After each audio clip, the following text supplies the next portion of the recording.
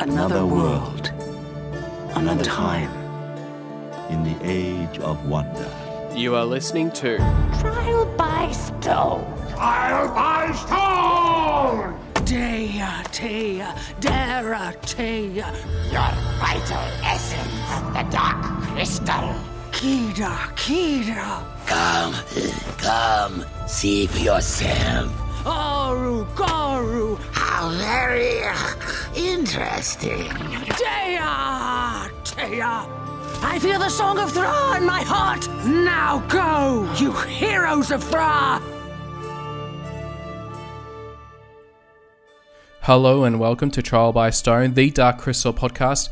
I'm your host Philip, and I just want to say thank you so much for tuning in to this episode as we talk about all things Dark Crystal. And especially last year was such a big year for the Dark Crystal Age of Resistance, a Netflix series that came out. And this is just me for just this episode. I was fortunate enough to interview Warwick Brownlow Pike. So his passion for performing began when he was just 2 years old. Inspired by Jim Henson's work, he has always known that it was his destiny to work with puppets. He currently performs his original character Gonga on Sesame Street in a segment that he created for the show. He has worked as a puppeteer and content creator for the BBC for the past 13 years, creating characters and developing shows that he would then go on to perform in. He is Joby in the BAFTA-winning Get Well Soon with Dr. Ranj and was the lead performer for the Sesame Street Workshop, CBeebies co-production The Furchester Hotel, as well as a main UK Muppet performer for their most recent movie, Muppets the Most Wanted. He ventured outside children's TV on the BBC Three show Mongrels, as well as working for the Jim Henson Company on that puppet game show. Currently, he is also performing his original character Dodge, the dog, daily on the CBeebies channel. 2020 celebrates Dodge being on air for 10 years. Most recently, Warwick has been an assistant puppet captain on Netflix and Henson's The Dark Crystal Age of Resistance. As well as performing the Chamberlain and Deet's father, Lathan, he got to perform and voice the red-haired paladin and Skeksis' male podling servant. So Warwick, I just want to say thank you so much for being on the show. Oh, you're welcome. Thanks for having me. Must have been pretty much an incredible year, for yourself, like, with your puppeteering, with your background, you've done a lot of puppeteering many years, and more recently, as Gonga from Sesame Street, and then being the Chamberlain, Skeksil, the Chamberlain for the Dark Crystal Age of Resistance. So it must have been a pretty sort of surreal sort of experience, working on a show like the Dark Crystal Age of Resistance. Yeah, it certainly was. And I think it's an experience that none of us could ever see happening. We didn't think that a show of that scale would ever happen to us. That was the thing. Like, it was kind of shocking. Like, when it was first announced back in 2017 that we were going to get like this 10 episodes of Dark Crystal on Netflix. It was it was just so surreal, and the end result, with the show was just really incredible. Just so much was happening in every episode, and just had so much joy and just so much, enjoyed every episode of the show. Yeah, I mean, just a while, maybe about a year before we started the show, before I'd even heard that the show was going to be a thing, I was listening to an interview with Kathy Mullen, who, as you know, was Kira on the movie. And she was saying that when they made the movie, like after they made the movie, they were saying, this is a one-lifetime thing. This can't happen again.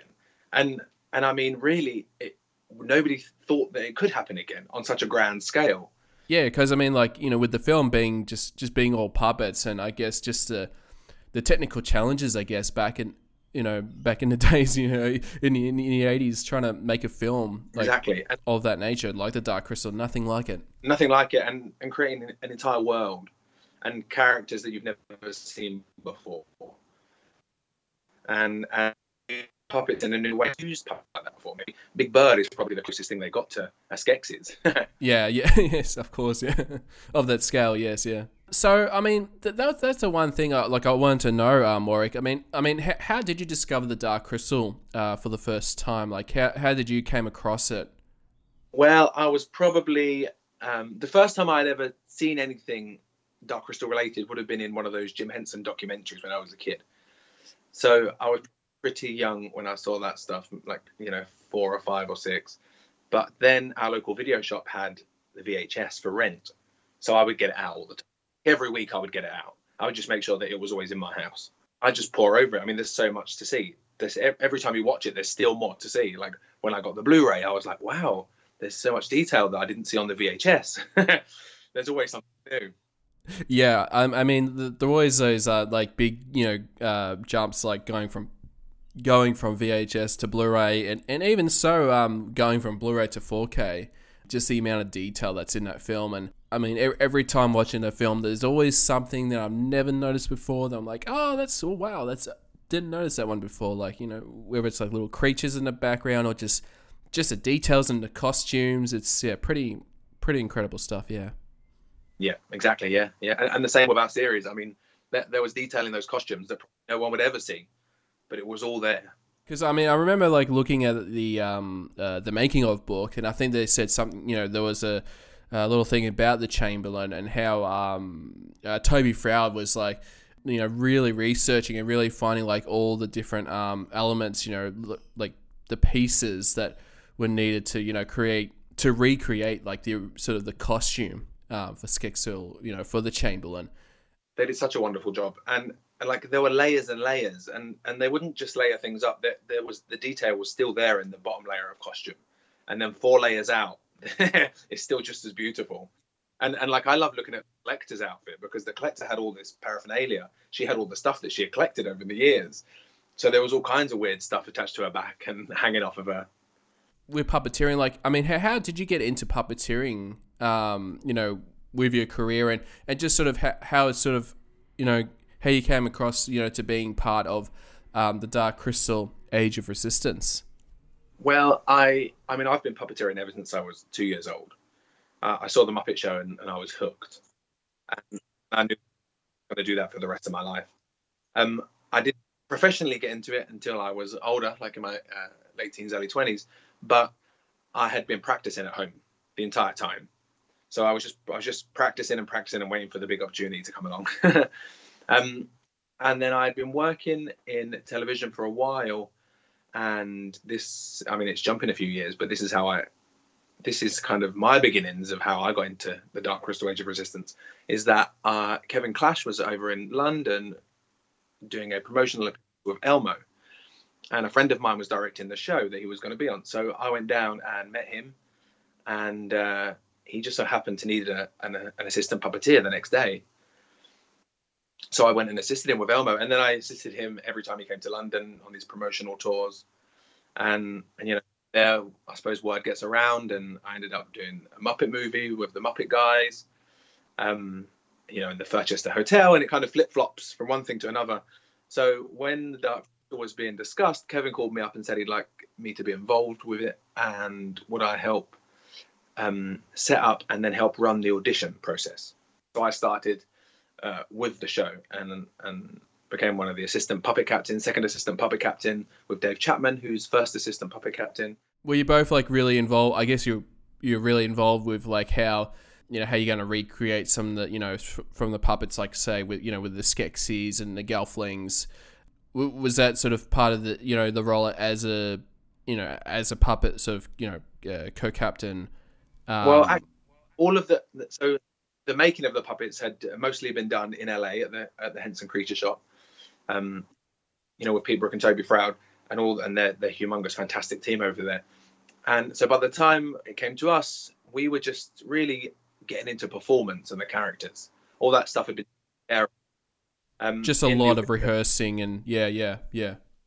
We had like early mock-ups of Gelfling, and I think we had like Ordon and maybe one of the sisters, or it could have been Mira, mock-ups of those in the audition process, and a Chamberlain, which was a hand puppet Chamberlain. It wasn't a costume at that point. It was just a head and like arms on rods and a big shirt, big silky shirt. It wasn't until we got to the studio that we had the real puppets. And then we just got into, how do they walk and all this kind of thing, which is we take it for granted on any other show that they just bob around. But, they've said it in the documentary and the book and stuff. it's really hard to make a Gelfling look like he's actually walking. Oh yeah, absolutely. Yeah, I can definitely yes, the many challenges when you're so used to puppeteering those puppets with Gelflings, sort of in that traditional sense, working with Muppets, you have the movement down pat, so it's sort of I guess it must have been like a lot of relearning about, not relearning, but just trying to think of working with different ways to make it all work. Yeah, you're right, because you feel like as a puppeteer who's been around for a while, and all of us have, you have all that in your toolkit. You know how to walk, you know how to do eye lines, you've got all that in your toolkit, so you can concentrate just on the characters and the acting. But we were kind of starting from scratch again. We had to throw all that out the door and say, okay, there's a whole new discipline.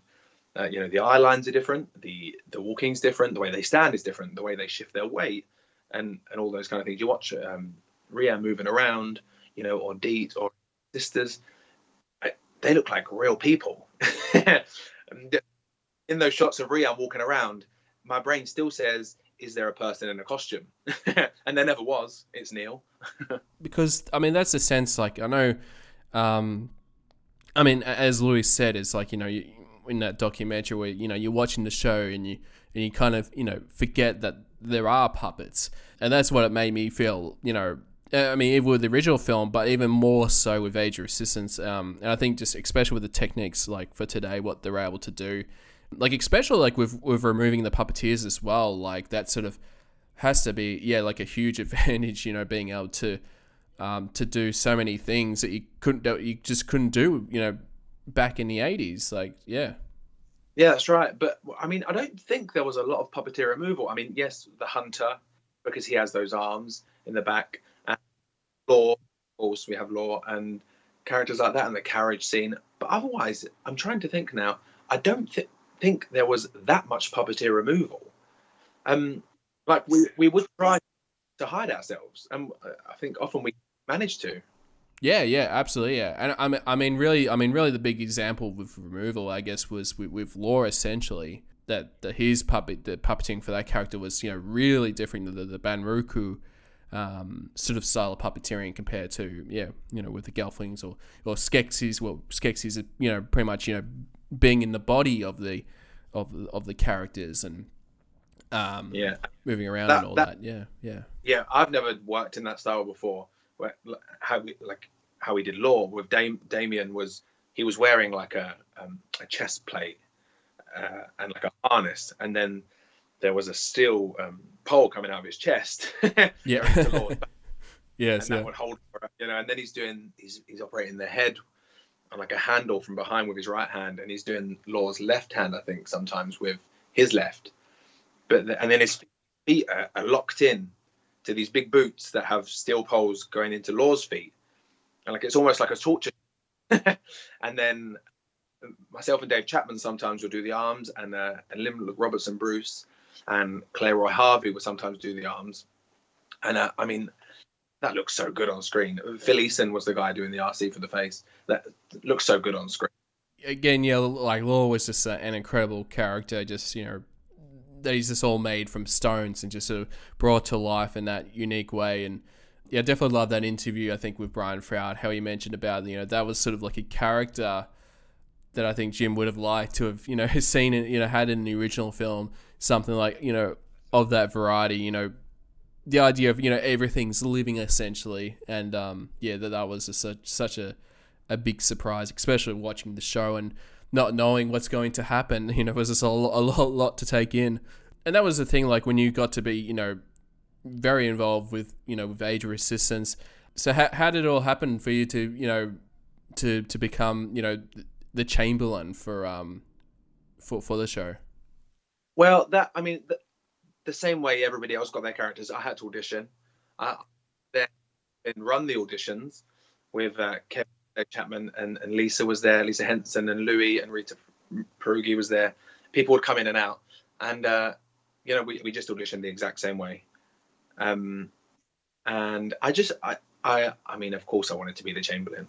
He was the most memorable character for me in the movie, and a character. It's just fantastic. Everybody knows how fantastic it is. And it always stuck out in my head and probably other people's because of that movement. You can't forget, like, that's such a good thing to do. Who thinks to do stuff like that? With the with the movement, with the head movement. Yes, yeah. And the slow turns and the twisting and the and all that kind of thing. It's so inspiring. It's fantastic. And so to have the opportunity to try and do that for real, I loved it. That's awesome, yeah. And I mean that was the thing like I really loved about the Chamberlain like in this show was because I mean in the original film he was sort of not a weak character, but because he got banished and he still had to try and prove himself again. Whereas in this one, I mean, he's sort of in that same boat, but he's sort of, being able to manipulate people, the other Skeksis, and trying to make deals with the Grunaks. Very mischievous and, very sort of calculating in his moves. Yeah. So he's so evil. Oh, yeah. Yeah. And so everything he does is so that he can get one up on someone or he can get further ahead for himself. Performing like with the Chamberlain, from bodysuit, and then compared to, performing like, the Gelflings, with the traditional sort of puppeteering, was doing the bodysuits of performing, being in the costume, like for the Chamberlain. Was that a lot challenging? Yes. They are, it's funny because it's really challenging. It's incredibly physically challenging to do a Skeksis. But then you get the buzz out of, because we're watching the monitor the whole time, so we're actually just watching what we're doing on TV. So you get such a buzz, a rush of adrenaline, because when you get it right, you're like, yeah, this looks great. This looks like the movie. This is fantastic. Really hot, really sweaty, heavy, and you're just putting the pressure on yourself because you don't want to mess up. You want it to be the best it can possibly be. You so many things at once. You're watching the monitor, which has 2 cameras that are up in the ceiling, so that you're not going to fall off the set. And so on that little 5-inch monitor, I have it split in 4. 2 of those pictures are from the ceiling, a bird's eye view, so that I don't fall down a hole or walk off the set. 2 of the cameras are A cam and B cam, which is Louis, our director, and Eric on the second camera, and they're constantly moving. So you're always trying to make the picture also look pretty, and you don't want to hit the puppet from the wrong angle, because I don't think that the Chamberlain looks fantastic from every angle. There are certain angles where he looks so good, and then sometimes maybe you shoot him from the left and from below and he doesn't look so good. So you're always trying to ride that and make it look the best it can possibly be, and keep all the mannerisms in there, and we're also given a vocal performance and the acting. So it's just a lot to take on board.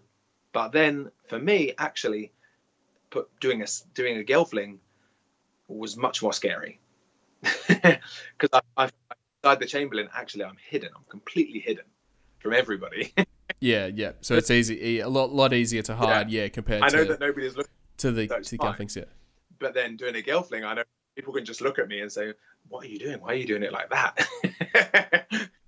Throughout the whole shoot, with the Chamberlain and even as because that was the thing, you played you probably played many characters like with some of the Gelflings, but I think one that's been probably a bit of a fan favorite is of course Freckles, which it was so surprising, just like I don't know, were you surprised like just how bit of a fan favorite that the red-haired paladin would be for the show? Yes and no. And these are the as soon as I picked up that puppet, I was like, wow, this is a handsome puppet. This puppet looks good. Yeah. Because we our puppets, and often we didn't know what they would look like until we were given them. And when I saw him, I was like, wow, this is a great looking puppet. This is really successful design and mold, and the paint job's great. His eyes are so good. He's got that cool hair, red hair. So I knew that, like, to the eye, the design is great. But that was just like, that's what I thought. And I was always trying to convince people about it.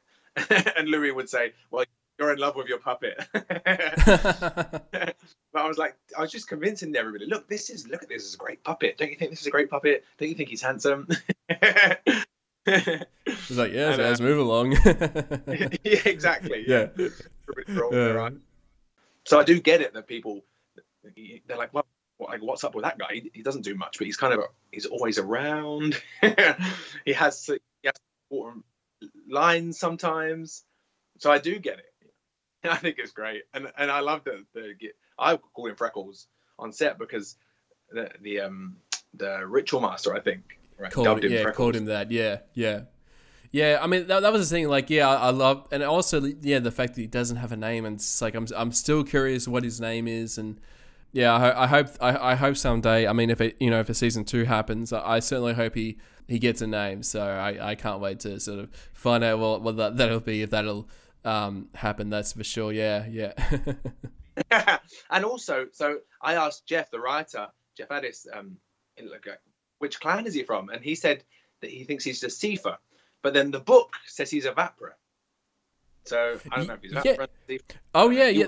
He serves because I was actually like looking up on I know there's a Dark Crystal wiki, fan made one of those Wikipedia entries. I think I think it's a fandom. I think what they call him now these days. But yeah, it did describe like him, as a Sifa as well. So whether that's been canonized, I mean, I guess Onika, who's another Gelfling, and she has red hair. So I think I guess it's probably the red hair that probably makes the connection that he's a Sifa. Yeah, he's got that skin too. So hopefully we'll find out one day.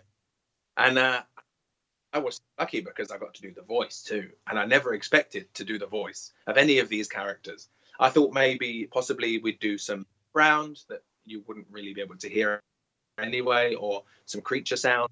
But I never in a million years think I'd be the voice of my own Gelfling. That was like winning the lottery for me. Oh yeah, absolutely. Yeah. And like, how did you come up with his voice? Like, was that something that took a bit of time? Like, were you testing it out, like, while filming, and then when you got to post production, you sort of got it down pat, or was it always there from the get go? It's this is the most boring answer. I just did my and I tried to probably make him sound slightly posher than I am, and so Lou would say like, well, what are you doing with the voice? Like, you're just doing your own voice. But I was just, in my opinion, I was just laying down a guide for somebody else to do whatever they wanted with it. So I wasn't going to make it complicated. I was just going to put a basic guide so that the voice actor could then come in and really have their fun with it. And I never thought that I'd end up doing the voice. So it's just a slightly posher version. Yeah. But I love it. I mean, I'm so with that. Yeah, and that was for me. Like, I think when I've been doing all these episode recap shows, and I like, even I was trying to think about, like, with his presence, and I think I reckon a part of it, also with the puppeteering, but also I think the voice, because the voice is very different, I guess, compared to some of the other Gelfling characters. Yeah. Like, and I think that's just because I'm just doing me. yeah. He's just doing yeah. And I think, like for me, I'm just like, well, that's a standout. I think more than any, like, with the red-haired paladin. So, but yeah. So no, it's just so cool. It is so cool that being able to, have moments where you get to puppeteer and do the voice is sort of it's so cool. good. Yeah. So proud of it. I'm so proud. I just can't believe that happened. And I also got to voice my podling, the male podling servant. From episode 2? Or is it different? I think they show up in episode 1. They're the podlings who are pushing along the cart, the food cart. Oh, right, yeah. Sorry, yeah. I was thinking of Olgra's servant, for a second, but yeah, sorry. But that's Neil Sterenberg, and that's his podling. But Louise and I, we have our podling servants, the Skeksis podling servants, and they mostly push their trolley around. Yeah, push the trolleys. Yeah, I get you. Yeah. But that scene in episode 1 that's when we first meet Rian, and Mira food from their trolley. That's the first thing we shot. And I mean, what was it like? I mean, being on this set. I mean, I guess especially for the first day, wherever, as a podling servant or even as a chamberlain, like, that must have been just a surreal experience, like just being part of these sets that you sort of seen from the movies, like especially with the Castle of the Crystal and all these things that just got recreated for the show. Must have been pretty incredible, during that time. Yeah, I mean, we were in the hallways of the Castle of the Crystal, with those two podlings and the two Gelfling, Mira and Rian, and that's Elenis, me, and Neil, and Louise and I are on the podlings, and then the entire team, the entire core cast were there assisting, doing the eyes of Rian or Mira, or the podlings, or the right hand or the left hand, or the food that's being taken. So the entire team everybody was supporting each other in that, and we hadn't figured out the heights yet, so we're all I was actually on one knee doing that. I had my arm right up above my head, and I was down on one knee, and we were just figuring. We hadn't worked with cameras that were moving, steady cams and cameras that move around, and trolleys that are coming on wheels, and then Mira comes around the corner, and Rian appears, and they're running. None of us had really done that before, so it was completely. Yeah, I mean, because that's the thing. Like, with most, like, with the puppet shows, that most cameras are pretty, like on tripods or just very limited movements. So that must have just added just a whole another level of challenges to sort of making sure you get all the positions right, and all that kind of stuff. Yeah, it's a whole new discipline, and we did get used to it, but I'm not sure if mastered it, because it's such a vast thing and it's constantly changing. You're constantly in a new place. You're constantly, new people around you, and I'm not sure if you'd ever actually get used to it, but I think we did our best. Yeah. Oh yeah, yeah. And it looked pretty good. Yeah, absolutely. Yeah. I mean, again, it was such an incredible show, and just couldn't take my eyes off it. Like, there was so much that was going on. Like, what was sort of the most sort of challenging scenes that you had to perform, like, as the Chamberlain, or even as the Redhead Paladin? I'd love to know sort of, if it was sort of moments that was sort of challenging, like whether, for example, I don't know whether like the battle scene or the or even like I heard about the carriage scene being a very sort of challenging, days especially. Yeah. Well, with the Redhead Paladin, they weren't very challenging scenes. He only really has maybe 3 chunky scenes where he takes the Ormordred Landstrider, who's got the darkening, or then we have like him and Tavra in the cage in the scientist lab. I really like that scene because he tells Tavra that her mother's died. It's really touching and quiet. It's one of my favorite scenes. And then there's the scene where he tells all of the guards about the Gelfling. For me, the pressure was on because I just didn't want to get that wrong. And I wasn't the dream fast with me. Yeah. And I wasn't confident really in doing it because I hadn't done it much. With the Gelfling, he's really my only Gelfling character. I did stand in for other people at times, but mostly he's my only Gelfling character.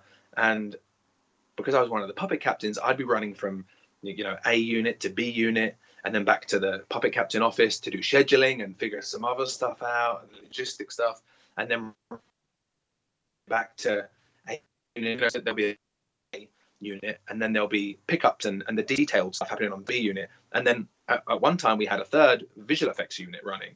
So you try and be all over that and making sure that all the puppeteers and all those units are happy and they're okay and they know what's happening and everything's running smoothly. So I didn't get much chance to play with Gelfling, and when I did, I had a scene with. So that it was the pressure of that for me, which was hard.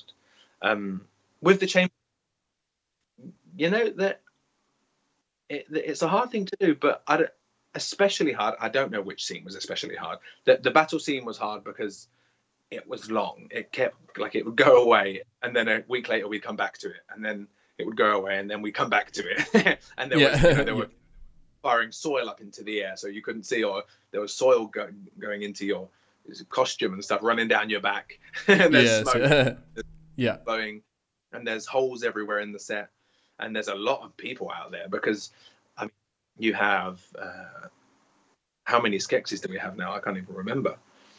I think there was 8 of them on the show, or right. So that's 8. There are 3 people per Skeksis. Then there's all the Gelfling, and that's 2 or 3 people per But Gelfling, that's a lot of people to be in one space and kind of all be doing the right thing at the right time. It's a lot. It's a big dance routine. Yeah. Oh, yeah. Just the choreography aspect to it. Yeah. And that's hard enough. And then you add cannons with soil, bags and bags of soil, and fans with dust, all that kind of stuff, and moving cameras. So that they were hard. For me, the hardest stuff I found was, like, there's a scene where the Chamberlain's walking around the balconies of the Castle of the Crystal, and he finds the Gormon who's urinating upside of the wall. Oh, yes. Yeah. Now, to walk around that balcony and deliver all those lines and look in the right place at the right time, that's tricky. That's really tricky. Whereas in lots of those other scenes, you maybe don't cover as much distance. So I'm in the Chamberlain, and Kat Smee is my assistant puppeteer on the Chamberlain. She's doing the other hand and, like, just holding on to me and helping me get in the right place and helping me keep on track to where I need to be. And then we have Don Austin, who did the RC of the face, the eyes, and the snarls and the beaks and stuff. So we're all trying to keep in contact, and that was just hard for my brain to keep all of that in, all of that information, and then you have to walk all this distance. And by the way, the cameras are moving. Yeah, on top of that, yeah. The carriage scene, I mean, again, that was one that went on for a long time. But we were either stood up or sat down, and we were in the carriage. So, I mean, you're pretty compact, and you don't have to go in. But the whole thing's shaking. The carriage prop is on a rig, and it's shaking like it's an earthquake. So you get seasick. You just go down and left and right and up and down, and there's not really a rhythm to it, so it's you can't get used to it. Yeah. But and so it's and I think there was like that one shot, when when the wheels come off, and then you see the carriage sort of seem like going in circles, and but obviously that was sort of a camera kind of thing that's doing those kind of tricks. Yeah. So Louis was spinning the camera around, like maybe to the right, and then I was just had the Chamberlain up in the arms, up in the air, and throwing myself. Yeah.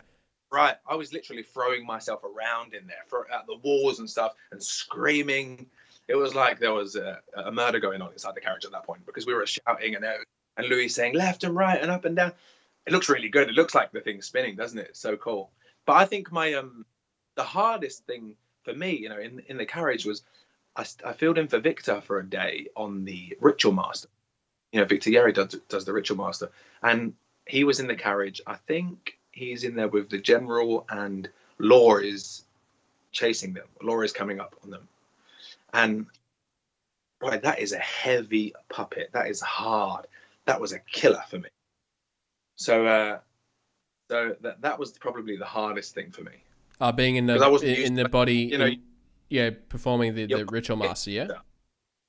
Yeah, because your muscles get used to performing your own puppet. So then when you change into someone else's puppet, and especially into a Skeksis, it's really hard. Yeah. Just with the extra added weight. They just all vary. Like, even though you think they're all sort of, very, the same, but yeah, once you go inside, there's always something a bit different that you just sort of, got to get used to. Yeah. Yeah. And his neck is, it's so open because of his big collar, his big red collar. You really get that neck in the middle. Otherwise it shows that it's slightly off. So it's a tricky thing to do. And I guess, that's one of the things about the show. Like, I remember seeing a lot in the behind the scenes that, a lot of the show it seemed to be pretty much like all interiors or on set, inside studio stages and whatnot. And I know, like, in the original film, The Dark Crystal, that there was, there were quite a few scenes that were shot like exterior. Was there anything like that, like with the show? Was there any like scenes that were actually, shot outside, of the studio stages? Yeah, well, actually, the carriage scene, they went and shot in the woods for the exteriors of that. So when you see the carriage firing through the woods, that is those guys running through the woods. The only other location shot we did, like an outdoors shot, was Celadon setting the Ormordra on fire, and we did that on the back lot of the studio. That's Helena Smee with Celadon, and I had the hand with the torch that had to set the Mordor alight. So we did that late at night one night with a pretty small crew.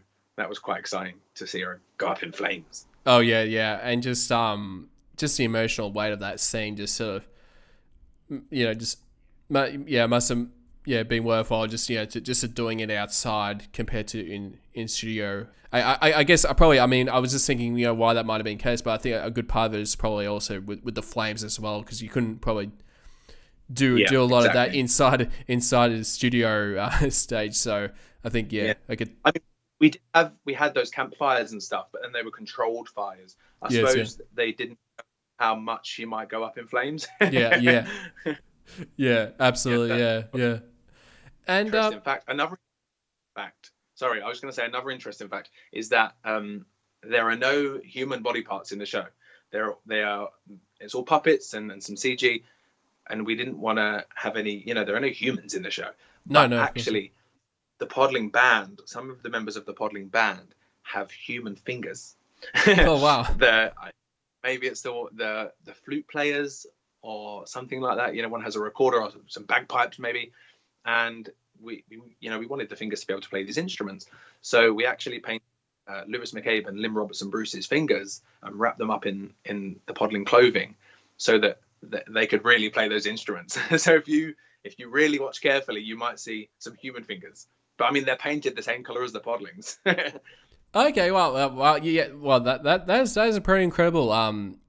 So almost like I guess the hands like sort of similar, I guess to the Swedish Chef in a way. How using human hands that are sort of performing the hand movements, that sort of thing, and that was, because the only puppet that was like that in the show was Orgra and the Grunax. They were what we call live hand puppets.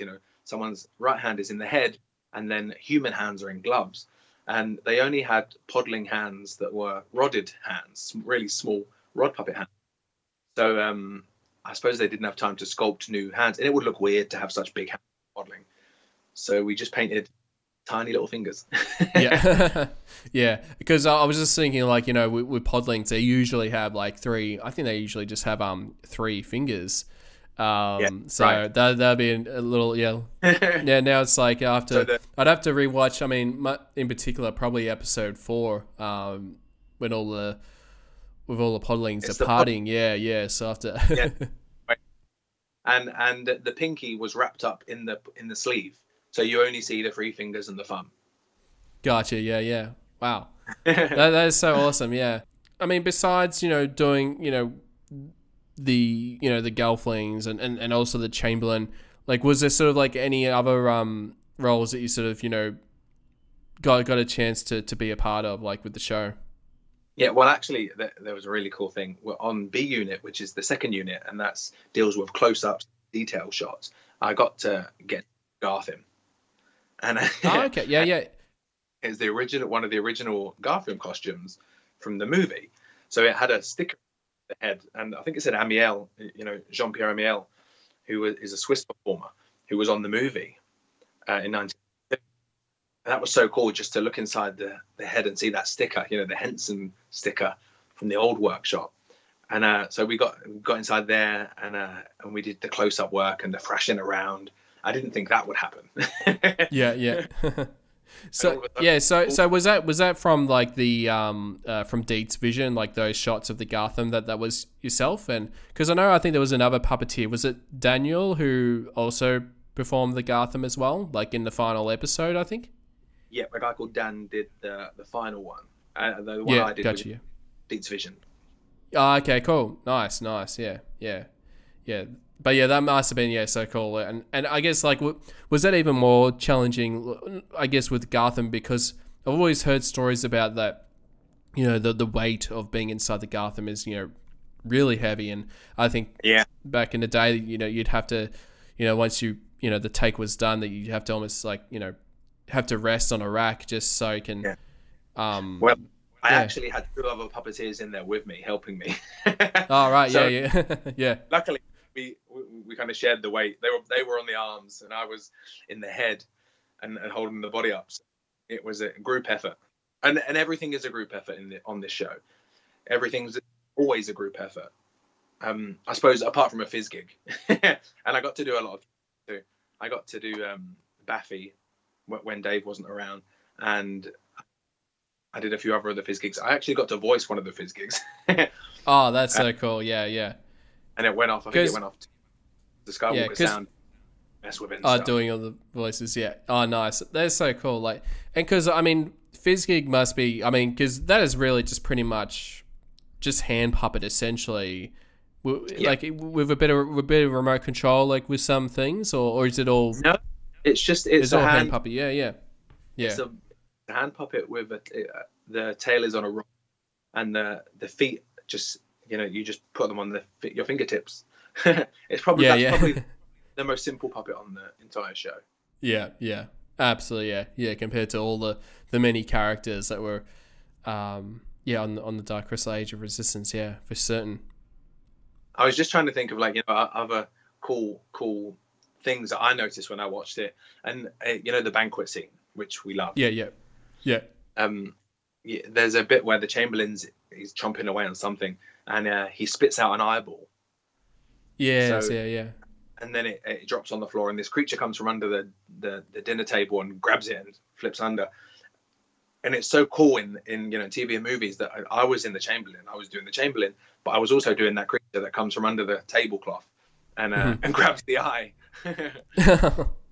and you kind of think, well, how do you do both of those? But obviously one was on the main unit in a big scene, and the other one was just a quick cutaway on B unit, which was probably weeks later. Yeah. And that was the thing. Like, I mean, with doing this show. Like, was there any like sort of scenes, that you played, like, for example, as the Chamberlain that sort of didn't make it, that didn't make it to the final result? Like, were there any like sort of deleted scenes that got cut out from the show, or was pretty much everything was sort of laid out as it was, from filming to what you saw at the end, with all the episodes of the show? I think everything was used. It's really hard to remember because we did so much. It seems like everything was used. Some of the scenes were cut down, obviously for time. So you'd sometimes remember, oh, there was more dialogue in that scene. But I think everything was used. I'm pretty sure it was. Oh, yeah. I guess, with the extent of puppeteering that, everything had to be choreographed, and that pretty much, I would imagine most of it was is what it is essentially. So no, which is really awesome. It's probably too expensive to be able to like cut a whole scene because it takes so much time. Yeah, absolutely. Yeah. and just like I've said it, I know I've said it so many times, but everybody was so busy. Everybody was always working so hard and so busy. There was just never any downtime. Especially for the puppet captains, we'd be just running around. We'd be like some of the first people in the morning, and Dave Chapman and I especially we'd leave after we shoot, we'd do the scheduling and stuff for the next couple of days and the next couple of weeks even, and when do we rehearse this and who's going to do this part and who's going to be on A unit and B unit, and we'd be the last people out. The only person left in the building often was Louis, who would be upstairs editing until God knows what time. Yeah. Yeah, no, he just seems so busy, like, directing and doing the camera and, a lot of roles that he sort of had, with the show. It's, it's amazing. The amount of work he did is just absolutely amazing. And if you would ask me, can someone do that much work? I'd be like, no way. But he did it so gracefully, and he had such a vision for it. You need that vision. You need one man's or what woman's say so. He kept it all in line, and that's why it's so good. Yeah, absolutely. Just having the one director. I mean, which is really, that was really rare in TV. Like, especially with Dark Crystal, have one person, spearheading the whole thing for a show like Age of Resistance, and he just pulled it off just wonderfully. And he's just interested, he's interested in all the detail of things and the who's doing what and how will that work, and he's so into it. Doing, being part of the show, I guess, from the get-go, and then from finally being able to, to watch, like, the show for the first time, like, what was sort of running through your head, like, just, seeing sort of the final product, like, for the show? Yeah, I just felt so proud, and seeing it polished and on the air, I just thought, wow, that all that hard work and everybody's time and dedication and, sweat and tears, it all pays off. It's so worth it. It's just fantastic, and people seem to love it, and it's had such a good reception. We're all so proud of it. Yeah, it's again, I always keep saying, yes, it was just such an incredible show, and I'm looking forward to what the future brings, and definitely sort of still have our fingers crossed for a season 2 if it happens. So. But even if it doesn't, it still holds up really well, and I think people are going to be watching the show for many more years to come. I mean, much like most of us, a lot of us did, watching the original film as well. So and that's the beauty of it being like it's out there now and it will stay. It's words that stay, pictures. These are pictures that stay, stories that they'll be there forever, which is so cool. And like so many people people are so dedicated. Yeah, I need to give a shout out to all the puppeteers, because there's Kevin Clash and Dave Chapman, Neil Sterenberg, Alice Deneen, and Victor Yerid, and they came from the States to do this. They spent all their time here in London. We have Helena Smee and Kat Smee and Damien Farrell, Holly Taylor, Becky Henderson, and Louise Gold, who came back. She did the movie. Yes, yeah. She performed the Gourmand. Isn't that amazing? Yeah, which is cool. Yeah. And then we had such an amazing group of support. We had lots of assistant puppeteers. We had, you look at a scene and just next time you're watching one of those scenes, pause it and count all the puppets, and then think there's 2, probably 3 puppeteers to each character. There are so many people just working tirelessly to make every frame look good. Look at the scientist lab and count the creatures in the cages. Yeah, I know. That just so many things you can just rewatch. Even the little moments, and just sort of really picking apart. And it's just so cool. Like with all the details that were just on the show. Because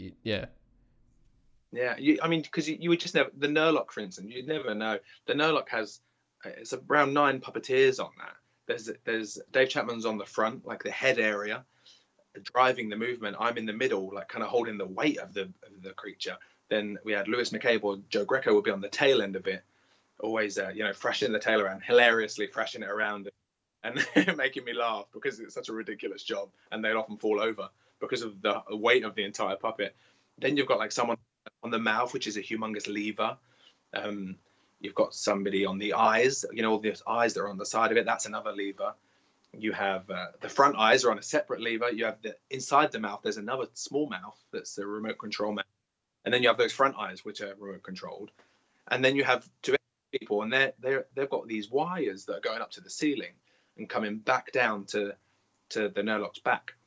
And they're holding the weight of it to keep it up in the air. That's a lot of people. Yeah, absolutely. for one. And all those people are in sync, and like the Pluffum, the Pluffum is myself on the head and the body movement, and then Victor Yerid's on the arms and the legs, and Dave Chapman's on the remote control mouth and eyebrow and stuff, and then somebody else, Cameron, is actually doing the voice, I think, in the final piece. It's so cool that we can do that, and we can get all these teams of people together to bring these creatures to life. Yeah, absolutely. Yeah, it just made me think about that with the Pluffums. I'm just like, just hadn't realized until now, but I'm just like, there hasn't been any merchandise for the Pluffum. Like, oh yeah, it's like we need to get some Pluffums happening. But just everything just about the show was just so incredible, and again, thank you so much for to talking about your experiences, like with working on the show and with your puppeteering and everything. It was just such an incredible show. So I just want to say thank you so much for being on the show, and I'd like to know how can any of the listeners of the show can find out more about your work or where they can find you. Yeah, well, you can find me on Instagram or on Twitter and I'm at Warwick BP. I have a website, www.brownlow-pike.co.uk. I have a YouTube channel, all under my name. Yes, yeah, cool. So yeah, just Google your name, but I'll also put those links in the show notes, so people can check out all your work and just, you know, all amazing things that you've done, like, you know, from Sesame Street and to the Dark Crystal. It's pretty incredible times. So yeah, again, thank you so much for being on the show, Warwick. Thanks so much for having me. I've really had a good time. Thanks, Philip. Trial by Stone, the Dark Crystal podcast, is a production of 3 Point Edit. If you'd like to get in contact with the show, you can do so at darkcrystalpodcast@gmail.com. You can also like us on Facebook, follow on Twitter and Instagram, and subscribe on YouTube. If you'd like to know more about the podcast, visit our website at www.darkcrystalpodcast.com. Thank you so much, and stay tuned for the next episode of Trial by Stone.